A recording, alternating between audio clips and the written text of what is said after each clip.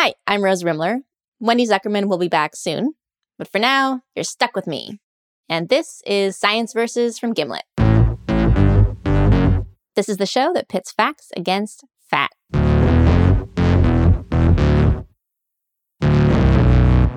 And just a quick note before we begin. This episode is going to talk about weight and weight loss. And if these are sensitive topics for you, please take care while listening. Okay, on with the show. These days, a lot of people are talking about their weight. If you've tried to put on your pre-pandemic jeans, you may find they are a little snug. Doctors are calling it the quarantine 15, and you know what I'm talking about. The pounds that some people are putting on during the pandemic.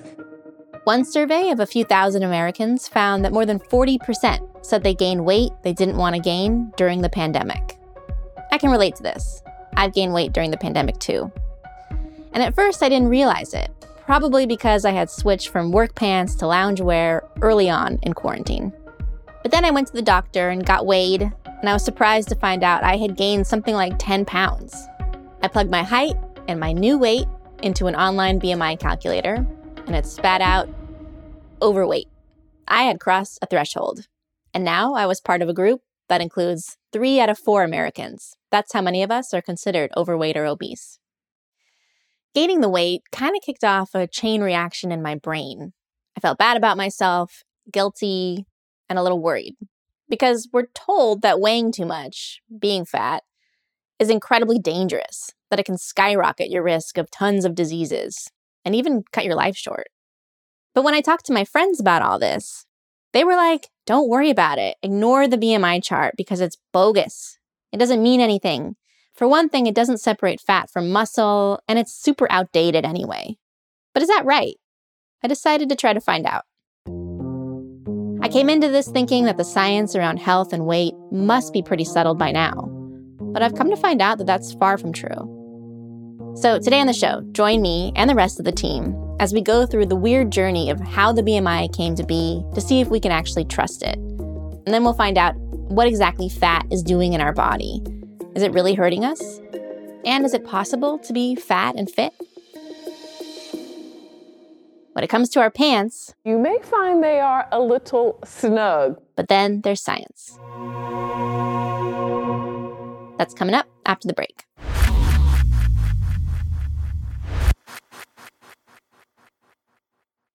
Hey y'all, Marseille Martin here with a little Tampax story. One time I went on vacation in the Bahamas with some friends, and of course I got my period. I didn't want anything to stop me from living my best life on my trip, so I was like, why not be brave and try Tampax? Before that, I really just thought tampons were for adults, and I definitely thought they'd be uncomfortable. Guess what, y'all? They really aren't. It might take a few tries, but once it's in right, you shouldn't feel it, which is great. For a better way to period, just add Tampax. There's no better feeling than a personal win, and the State Farm Personal Price Plan can help you do just that. Talk to a State Farm agent today to learn how you can bundle and save with the Personal Price Plan. Like a good neighbor, State Farm is there. Prices are based on rating plans that vary by state. Coverage options are selected by the customer. Availability, amount of discounts and savings, and eligibility vary by state. Hey, I have a secret. I use Secret Whole Body Deodorant because more than just my armpits stink. Oh, can I use it where my bra rubs under my... Oh, yeah. And what about down there? You know, my... Totally. 4 out of 5 gynecologists would recommend it. So I tried it, and now I get 72 hours of freshness. From my pits to my... Ooh, I love that it's a spray. Me too. And it comes in sticks and creams too. Go get your Secret Whole Body Deodorant.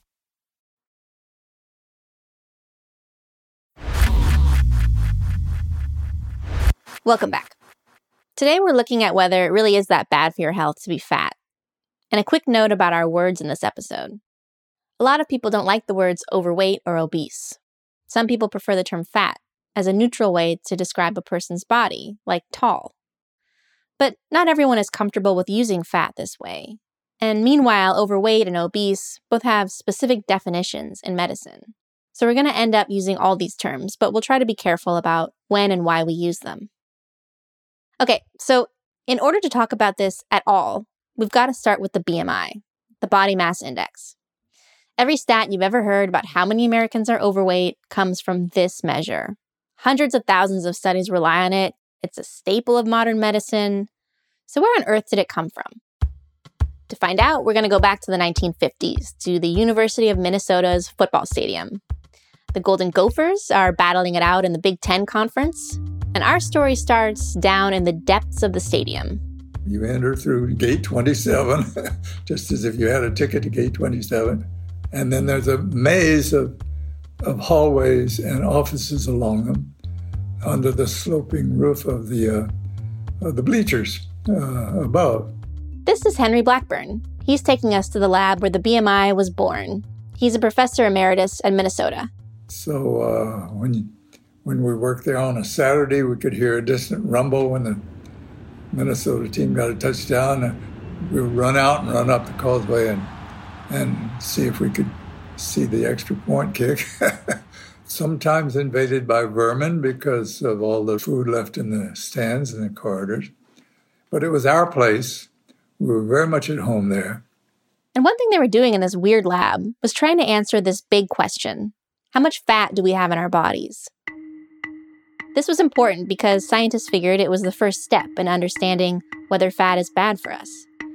To get at this, nerds had developed these equations to try to estimate whether people had too much fat based on their height and weight. So you could just plug in someone's measurements into the equation and voila, you'd get a sense of how much fat they were carrying around. But the problem was, these equations hadn't really been tested. No one knew if they were accurate or if one was better than the others. And testing it was hard. How would you do it? You need to get to all that fat in our bodies, the fat that's under the skin and deep inside us. And you have to do it without CT scanners or MRIs because they weren't invented yet. And you have to separate out the stuff that's not fat, like bones and muscles, and... I'll bring up the subject of intestinal air. We're talking about farts is what we're talking about, right? Yes, exactly. And that's a word I'm not allowed to use in my family. My wife despises that word. It averages about 50 milliliters on average. This is a great piece of trivia, though. 50 milliliters on average of our body is composed of farts. That's right. That's right. That's less than I might have expected. Depends on your diet. So without fancy modern equipment and with farts getting in the way, how did these nerds measure fat on people's bodies? First, they recruited hundreds of volunteers. 500 normal, healthy men of Minneapolis and St. Paul have been serving them as human guinea pigs since 1948. There's some footage of this from a TV special back in the 50s. It shows some white guys in suits and ties heading into a lab where they are led into a special room. Now we're down in the densitometer room. And it features Henry's boss. He was kind of a big deal at the time, Ansel Keys. And Dr. Keys is about to explain how they measure the weight of a man. Here, let me show you how we get at this.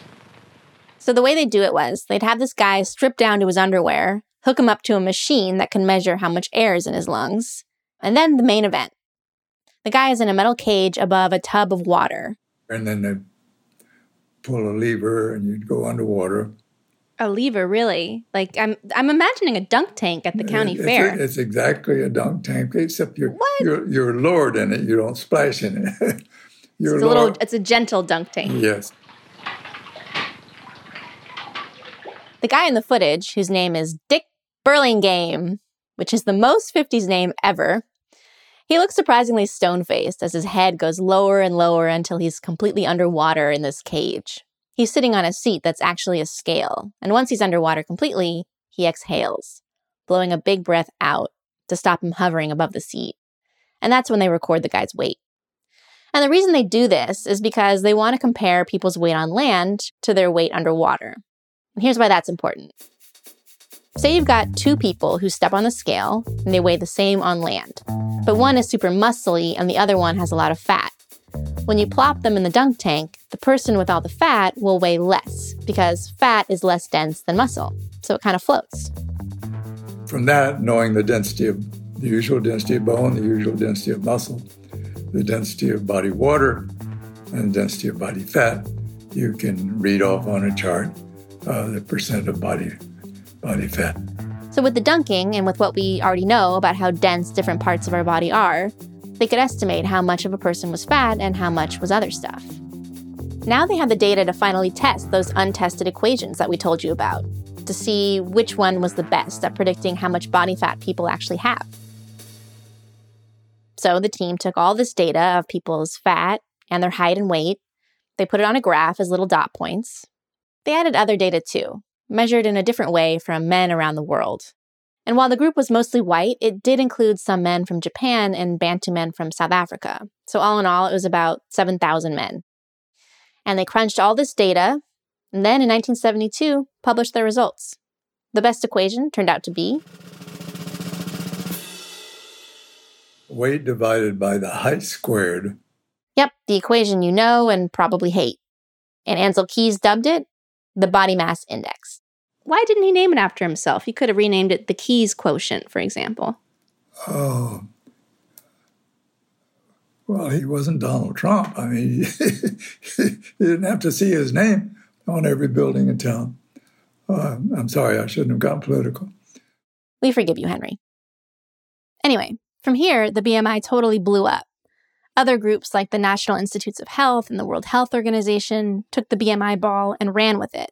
They started using it to make the categories that we know today, including overweight and obese. The ramifications of this are huge. When you hear about the obesity epidemic on the news or stats about how unhealthy it is to be fat, chances are that's based on the BMI. But we also hear all kinds of stuff about how the BMI has problems. And what's funny is that even Ancel Keys knew the BMI wasn't perfectly measuring fat. He didn't say it was very good, but he said it was at least as good and a little bit better than all the other indices. If you were to give it a grade, like an A to an F for how well it could estimate body fatness, what grade would you give it? A C, and the others would get D. A C? Not acceptable in this household. And one of the reasons it gets such a middling grade is this. These days, scientists have fancier techniques than dunk machines to measure how much fat people have. High-tech scanners and MRIs. And what they find is surprising. The BMI usually underestimates fat percentage. Yeah, so we might have more body fat than we would expect, given our BMI. And the reason this surprised me is that one of the biggest criticisms you hear of the BMI is that it doesn't account for muscle. So it might be putting really muscular people in the wrong category. But it turns out it's more likely to be doing the opposite. So that's all about how well the BMI predicts our body fat. But how well does it predict our health? If, like me, you got a stamp of overweight or obese from your doctor thanks to the BMI, how worried should you be? Well, it turns out this whole area of science is a minefield. There is so much nuance and controversy here that I ended up spending months diving into the literature and talking to scientists. I'm really excited to talk to you because I have so many questions about this. Okay. I visited a body composition lab. We're looking at like a big kind of industrial scale. This is an industrial scale. We can weigh persons up to 1,000 pounds. And stumbled into a huge science fight. Your stuff is rubbish. It's ludicrous. It's obviously wrong. For some people, it's more like the bogus mass index. It's crude. It is crude. We're asking it to do much more than it's supposed to be. Okay, so not everything is this controversial. Here's what basically everyone agrees on. People with high BMIs are more likely to have health problems like heart disease, type 2 diabetes, and some kinds of cancer. And they're more likely to have trouble moving around. Plus, people at either end of the BMI spectrum, the extremes of underweight or severely obese, are more likely to die younger compared with people in the middle. But here's where things get muddy. When we look at the less extreme cases, like being overweight, some studies find that you may actually be less likely to die. Yeah, maybe that little bit of cushioning is doing you some good. But then other studies don't find that. So it's kind of a hot mess. On top of that, the BMI categories were made partly based on studies of disease risk in mostly white people, and things could look different if you're not white. Like one study found that, on average, Black women with a high BMI tend to be healthier compared to white and Hispanic people.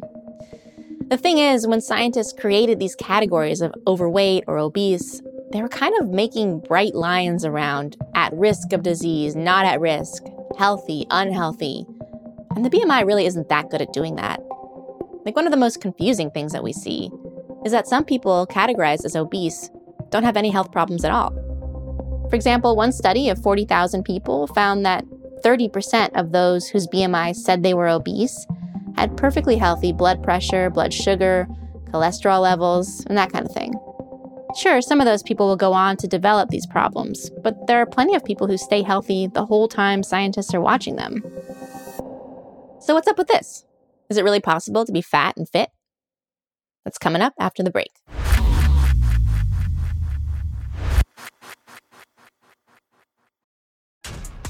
This episode is brought to you by Essentia. A better you starts with better hydration. Essentia is on a mission to inspire people to do what matters most. Their proprietary ionization process transforms water from any source into ionized alkaline water, providing water that's 99.9% pure with a pH of 9.5 or higher. Essentia overachieving H2O, the #1 ionized alkaline water. Shop now. The Jeep Grand Cherokee 4xe plug-in hybrid is built for the best of both worlds. For the city buzz, for the call of the wild, for finding solitude, for sharing memories, for day trips, and for far-roaming adventures. Because with gas and electric capability, the Jeep Grand Cherokee 4xe inspires you to explore more, to explore it all. Tap the banner to learn more. Jeep is a registered trademark of FCA US LLC. Mom deserves the best, and there's no better place to shop for Mother's Day than Whole Foods Market. They're your destination for unbeatable savings, from premium gifts to show-stopping flowers and irresistible desserts. Start by saving 33% with Prime on all body care and candles. Then get a 15-stem bunch of tulips for just $9.99 each with Prime. Round out Mom's menu with festive rosé, irresistible berry chantilly cake, and more special treats. Come celebrate Mother's Day at Whole Foods Market. 3 great words. Free Fries Friday. Especially when they're used in that exact order. Get a free medium fries with $1 minimum purchase. Ba-da-ba-ba-ba. Valid one time on Fridays at participating McDonald's through 12/31/24. Excludes tax, must opt into rewards.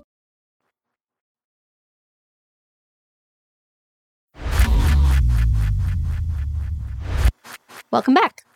We've just learned that this idea we have in our heads that being overweight equals unhealthy isn't quite right.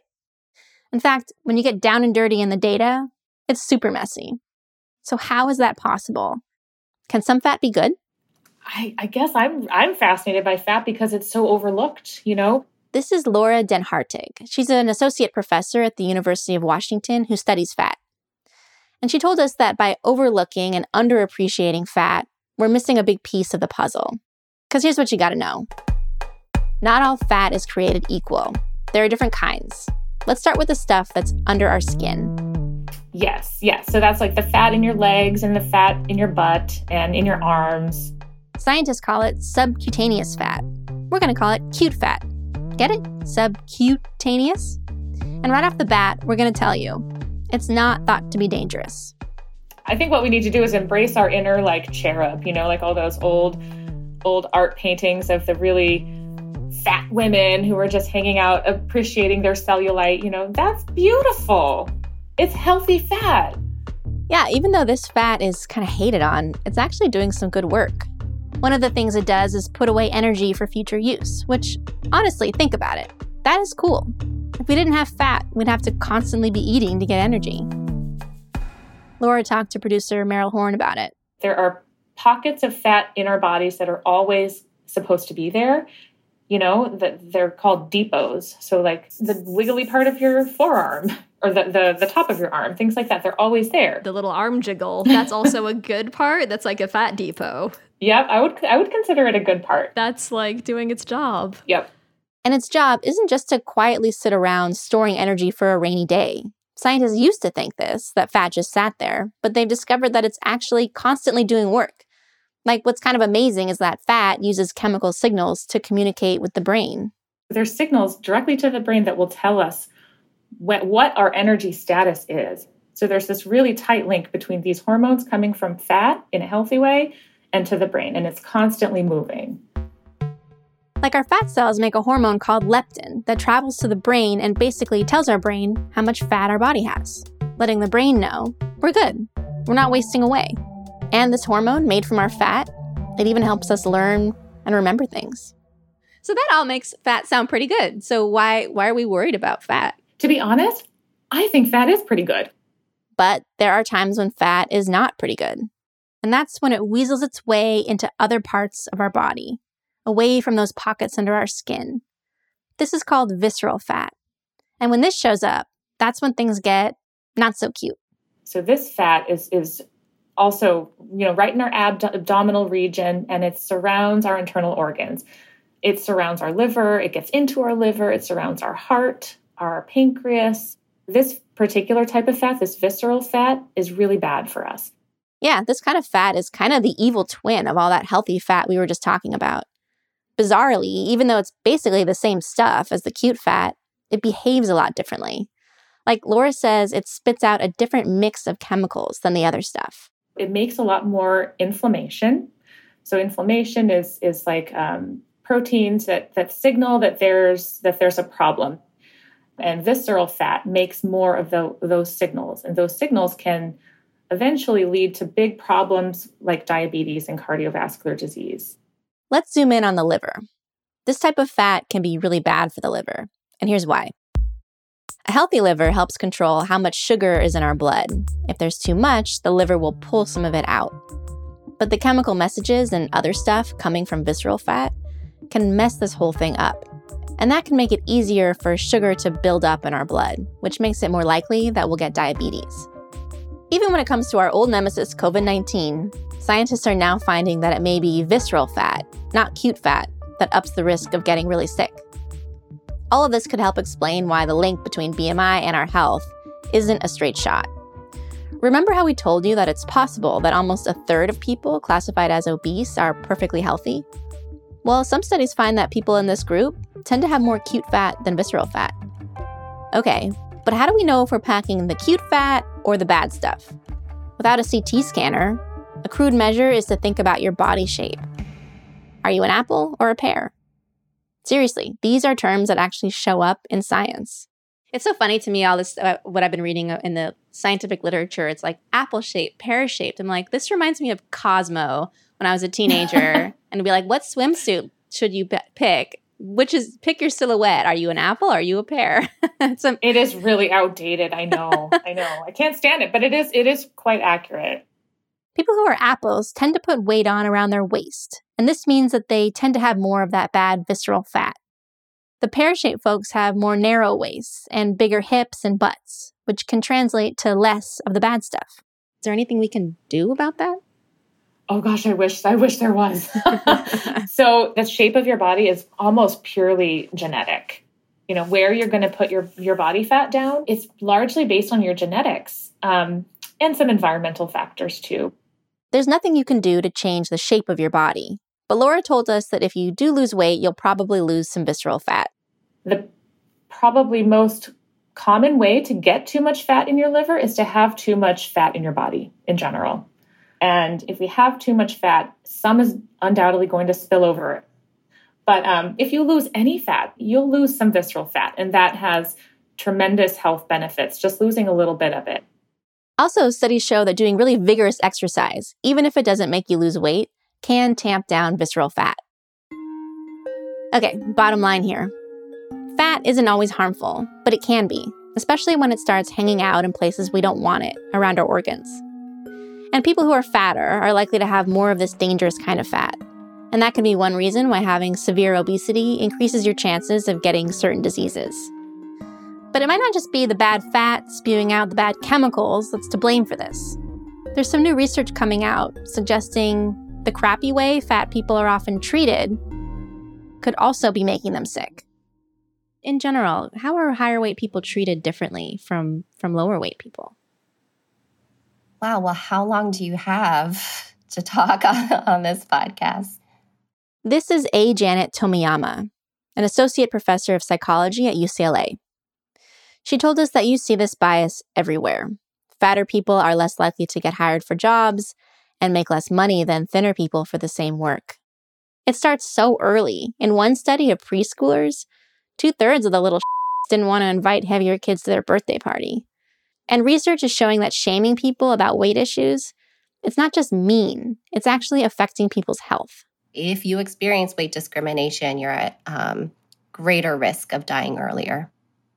And this isn't about how much you weigh. It's about how much crap you get for your weight that's doing the damage. So it doesn't matter if you are, a skinny mini person or somebody who has a really large body. She told us about an analysis of thousands of people, mostly over 40, who were asked about whether they'd been discriminated against or shamed for their weight. 5 to 10 years later, they found that people who experienced weight discrimination were at least 30% more likely to have died. And that was after controlling for BMI and underlying diseases, which suggests it's about the stigma, not the weight itself. Another study found that getting discriminated against because of your weight was linked to heart disease and stomach ulcers. And again, that was after controlling for BMI. So what's going on here? How could being hassled for your weight be bad for your health and even kill you? One thing that could be happening, Janet says, is that this kind of stigma can bump up your stress hormones. She's actually done studies where she has people get stressed about their weight and then measured their levels of the stress hormone cortisol. And she finds that it goes up. If your cortisol is constantly buzzing, that's bad for you. It's thought to raise your risk of stuff like heart disease. And cortisol can also make you gain more of that bad kind of fat, visceral fat. So given that we see correlations between fatness and heart disease, how do we know what's from the fat and what's from the stigma? If you had to guess what percentage of these health problems are caused by the weight itself versus social reasons, could you guess a percentage? I don't know that I could speculate on that, but it's not zero, and it's been treated like it's zero. And it's not just your body's biological reaction to fat shaming that might make you sick, but studies have shown that doctors have anti-fat bias too. In one survey of 400 doctors, almost 20% admitted that they disliked or were disgusted by obese patients. Studies have found that patients are picking up on this. They're like, yeah, I can tell. And they tell researchers that doctors are crappy to them, which makes them not want to go in. One person we reached out to said that she was afraid to go to the doctor because of this. We also hear stories of doctors being so focused on a patient's weight that they totally miss serious health problems. Like Janet told us about this one woman named Rebecca. The initial symptom that made her go to the doctor was that she was having trouble breathing. And several physicians attributed her difficulty breathing to her body mass index. They said, you're obese. That's why you can't breathe. You need to lose some weight. Come back later. And in actuality, what Rebecca had was lung cancer. Oof. That's really terrifying. It is. Okay, so where does this leave us? Well, for people with higher BMIs, we do see an increase in some conditions, like diabetes and some cancers and mobility problems. But this is far from universal. Lots of fatter people are perfectly healthy, and of course, some skinnier people are unhealthy. A few scientists told me that it's best to think of a high BMI as just one risk factor, not the be-all, end-all. Generally, though, if we could wave a magic wand and make everyone on Earth a normal BMI, we probably would be healthier. The problem is, Harry Potter has been canceled. There is no magic wand. And weight loss is super hard. In fact, only something like 1 in 5 people who tries to lose weight can lose it and keep it off. So given that, it probably makes more sense to stop obsessing over the scale and pay more attention to our behaviors, what we're eating and how much we're moving.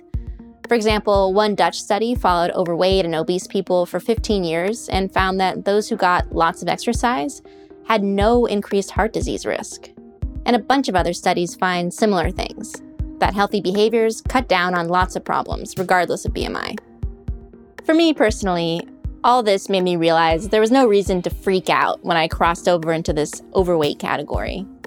It's not like I'd accidentally stumbled into the upside down with a Demogorgon out to get me. Although it was disappointing to find out it probably wasn't all muscle, but I'm happy with where I'm at now. That's Science Versus.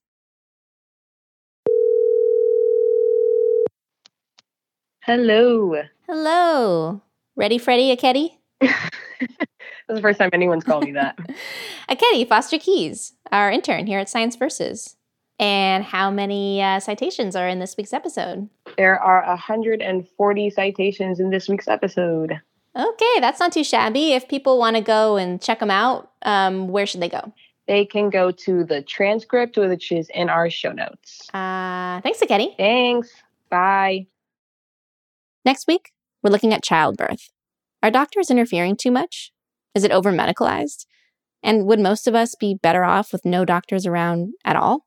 She was just like in this euphoric trance. She was butt naked the entire time. Oh, it gives me chills thinking about it. This episode was produced by me, Rose Rimler, with help from Michelle Dang, Akedi Foster Keys, Meryl Horn, and Nick Del Rose. We're edited by Blythe Terrell. Our executive producer is Wendy Zuckerman. Fact-checking by Diane Kelly.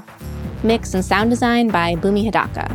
Music written by Bhumi Hidaka, Peter Leonard, Emma Munger, and Bobby Lord.